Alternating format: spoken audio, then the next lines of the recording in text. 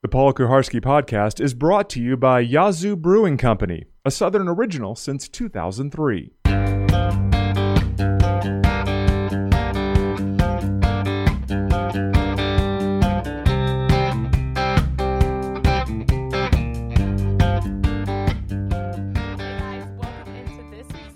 Of the Paul Kuharski podcast. I'm Madison Blevins. We are sponsored by Yazoo Brewing Company, a Southern original since 2003. PK, how's it going? It's going well. I might have sipped a Yazoo Hefeweizen at Party Foul in Murfreesboro on Thursday, right as the tournament started. But then later I might have had to go listen to some Titans press conferences. So I didn't have as many or as much as I would have liked. How was it? Did you enjoy it? Of course. Very refreshing. I'm a big fan. It looked like you guys had a good crowd at Party Foul today. It was a very good crowd. I was sad to have to leave, but business calls, and people wanted me to meet Malcolm Butler and Dion Lewis. So much business to get to today. We have a packed episode. And we are going to talk a lot about those two guys you just mentioned, the first two outside free agent signings, Malcolm Butler and Dion Lewis. And we'll talk about how Lewis will impact Derrick Henry, and also how the two guys the Titans have brought back and the one that they let go. We'll also talk about the status of the guys who, PK, you feel like the free agent plan for the team happened before things kicked off. We'll get into the potential interest of, and bear with me, Ndamukong Suh. Did I say that right? You nailed it there, yeah. Ndamukong Suh. That's hard to say off the top of my head. And we'll also talk about something where you're, if I do say so myself, being pretty dramatic, but you fear you might be entering in your last days. So I can't wait to hear what that entails. But part one is for everyone. You're listening through iTunes or on the website. And then we will pause and we'll take part two where we stash the best stuff of the show, but that will be for members only. So if you're not a member right now listening, go ahead and go to paulkuharski.com and sign up. And without further ado, PK, you ready to get started? Absolutely. Let's do it. All right. So Malcolm Butler was a Super Bowl hero 4 years ago, and he was kind of the Super Bowl GOAT in February. What are the Titans getting with him? Well, they're getting a kind of self-made man. Came into the league as an undrafted rookie. You don't get any benefit of the doubt when that's the case. And there he was getting his shot in the Super Bowl at the end of his rookie year, intercepting Russell Wilson, making a play that they'd gone over at practice that he hadn't made. And it's an indelible play in NFL history, and it really catapulted him to a certain level of fame. He got a certain level of fame out of not playing in Super Bowl 52 a couple weeks ago, or a month plus ago, because Bill Belichick decided not to play him. And he really hadn't had a conversation with Belichick since then. He was sick 2 weeks before the game and wound up at the hospital, missed a little practice, and apparently there was a falling out to some degree where Belichick and the Patriots didn't think playing him was the best option in the Super Bowl, which is ridiculous because we saw Nick Foles have a great passing day, and one of their two best cornerbacks for the Patriots was on the bench during that. Now, Butler is, when he and Logan Ryan were playing together in New England, Butler tended to cover the faster guy, and Ryan tended to cover the bigger guy. And now the two of them will be playing with Adoree Jackson, who's also good at covering the faster guy. But you would think it's a versatile three-pack. Teams are with three cornerbacks in nickel a high percentage of the time. So all three of them will be on the field. The depth behind them in LaShawn Sims and Ty Smith seems to be, better than the depth has been. And I think he's a good addition. The one thing I don't love is that he's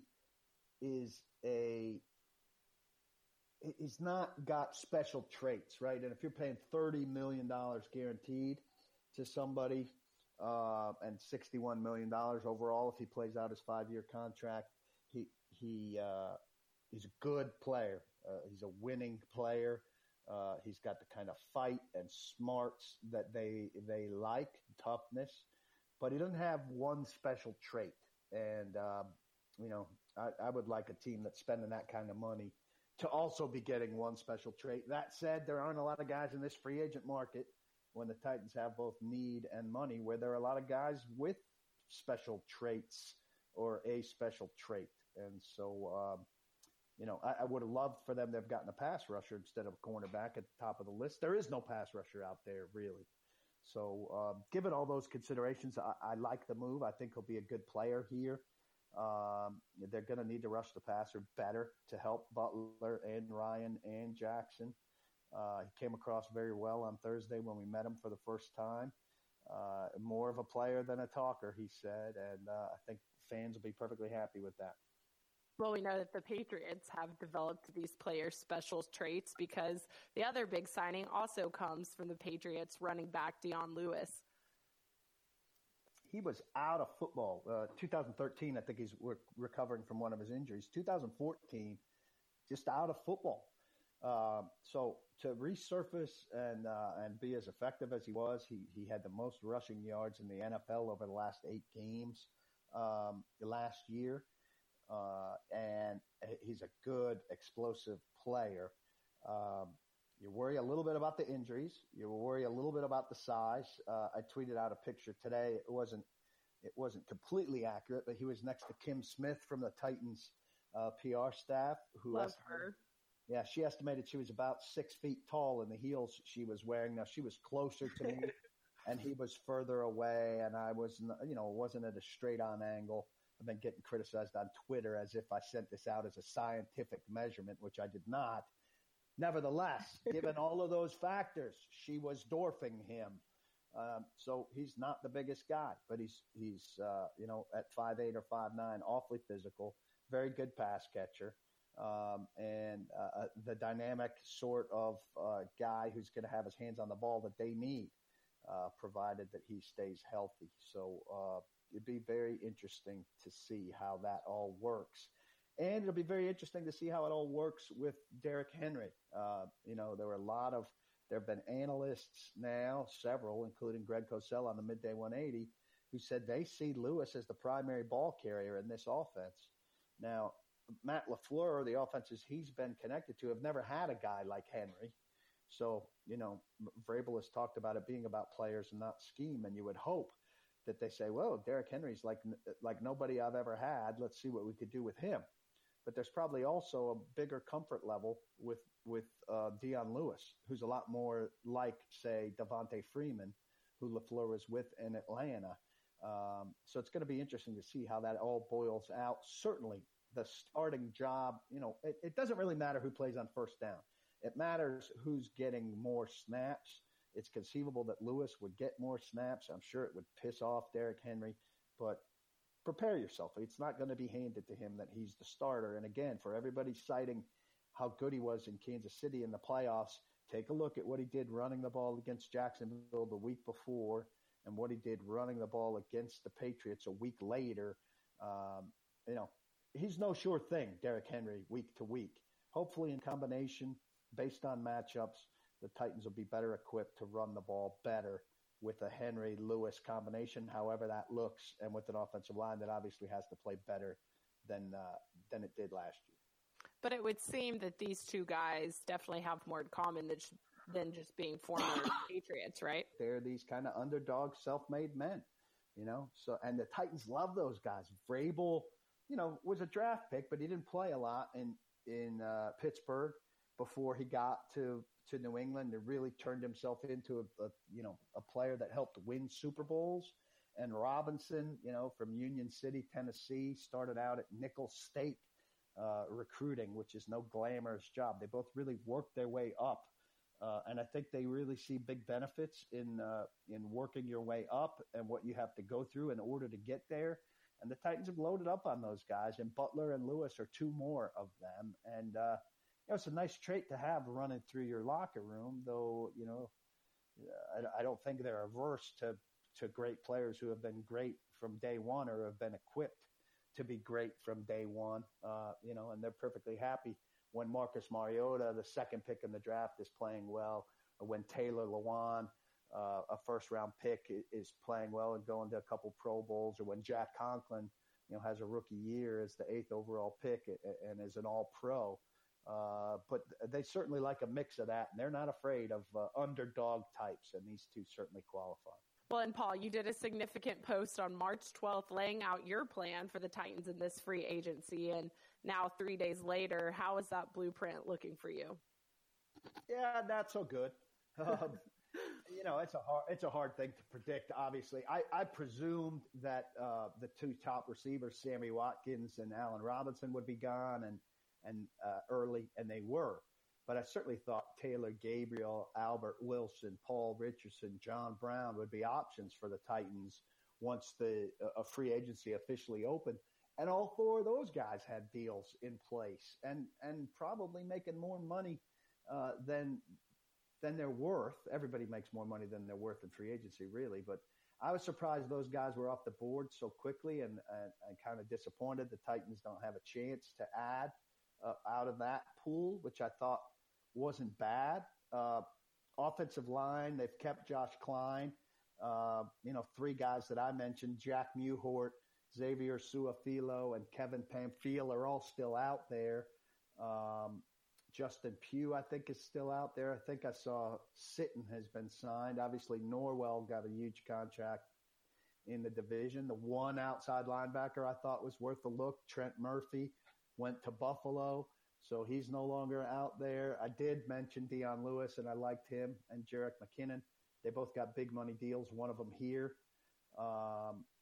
I thought they'd let Avery Williamson go, and they did. We'll get back to him later. They haven't jumped on a replacement. I didn't think they'd go as big at cornerback. I thought maybe E.J. Gaines or Aaron Colvin or Nickel Roby Coleman, and it wasn't those guys. They did go big with Butler, obviously, and then backup quarterback we'll talk about again later.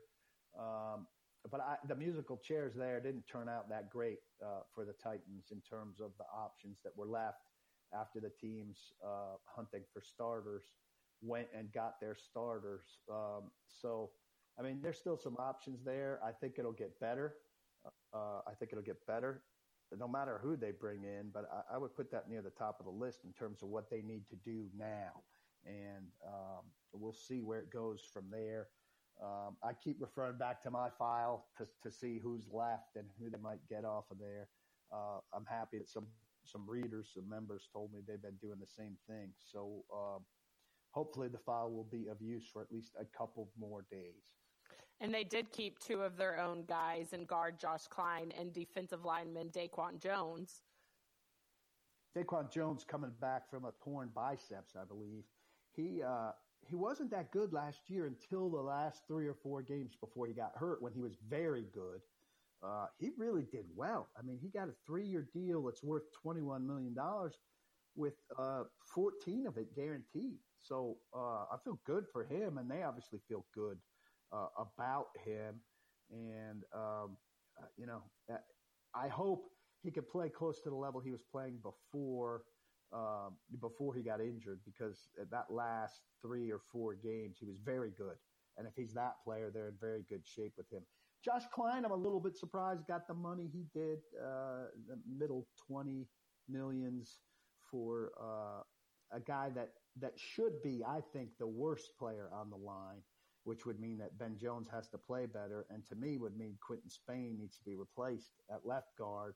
Quentin Spain got a tender offer, so he's here unless somebody signs him to an offer sheet that the Titans don't match.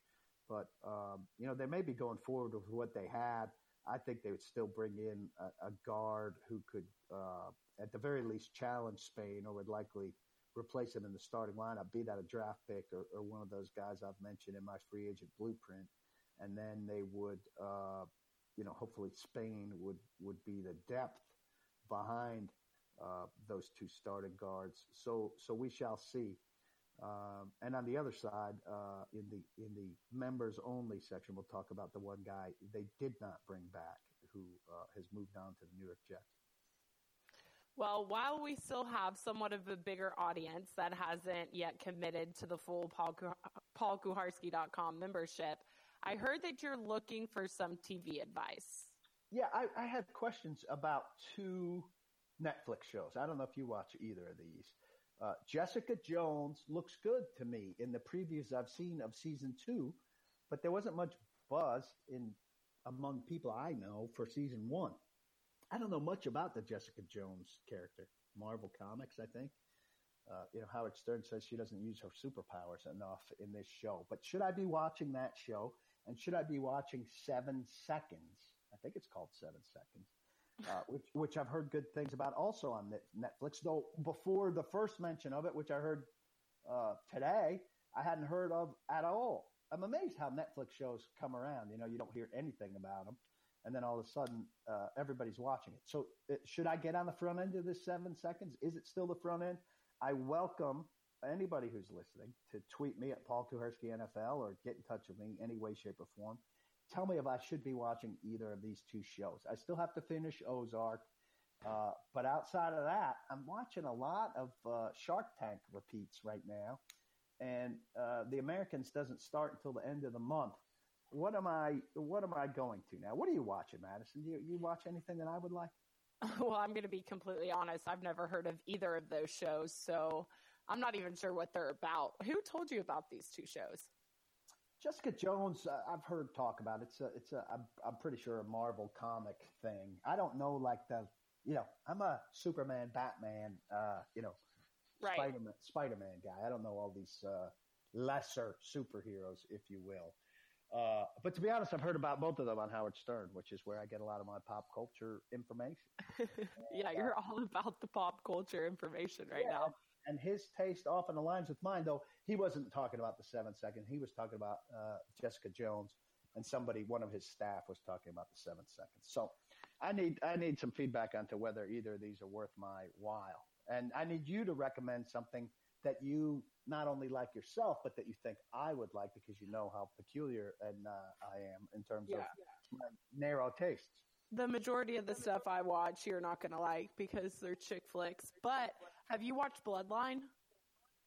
No, I've not watched. But I think I kind of watched the first episode and it didn't grab me. And my thing is, if I'm not grabbed immediately, then I move on to something else. Well, and I'm like that too. But the thing with Bloodline is you have to watch like a couple episodes, but then you'll get hooked. Like you gotta give it some time. My brothers love that show, and so I started watching it with them. And the first episode, I was like, nah, I'm probably not going to watch this again. But then, I'm hooked. So you give it a shot. I think you would like it. All right. I'll put it on my queue, if you will. I'm embarrassed to admit this and put this on the record, but I'm going to LA in April. And I'm all about Los Angeles reality shows. Like I grew up watching Laguna Beach in the Hills, which is kind of embarrassing. So yesterday I was sick and I was at home and I started watching 90210. So that's 90210 is great. I grew up on that. You watched it? Oh God, yeah. You grew up. Beverly Hills 90210? Yeah. You're talking about the show with Luke Perry and Jenny Garth and Tori Spelling? That's an old show. It's great. But it's old. I don't think it's that old. Yes, it just came on to Netflix or whatever you're watching it, but it was old. I was watching it. No, I know it's old. Like, I know it's like 10 years plus. Older than that, I think. 90. Yeah. I think the first episode came out in 2008. Yeah, you got to catch up on that. And then you're going to have to watch Melrose Place. I know everyone has told me to watch it, and I just haven't. I don't know why, but I started yesterday, and I'm hooked. I watched 5 episodes yesterday. Da-na-na-na, da-na-na-na. Wait, I can't believe you watched it. That's funny. Loved it. We're putting that on the record. I'm tweeting that. I'm happy to admit that I watched it. Might have had a crush on one or two of the women on that show back in the day. They're all perfect. I love them. Well, I'm pumped to go to LA and be in Beverly Hills and feel like I'm in 90210 because I really am. You should go swim at Laguna Beach. It's spectacular. Yeah, no, I'm going to do that. All right. Anyways, yes, we're moving on. We're moving along. That's going to be a wrap for part 1, finally. So if you're a member, you're wise enough to listen through the paulkuharski.com, where we will pick up after a short pause. But if you're not a member, you're definitely missing out. We say it every week, so I don't know what you're waiting on, because up next we have what PK thinks about Avery Williamson going to the Jets. I was pretty bummed to hear that. Think he's a great guy, but also what he thinks of multiple different people switching around the league, the backup quarterback for the Titans, and also this things where he thinks he could be nearing death. I'm not really sure what that has to do with. And also some thoughts on this Katy Perry issue that is going on right now about how she kissed a man on American Idol. Long story, but we will get to it. So hope you stick around. Paul Kuharski podcast brought to you by Yazoo. Stay tuned.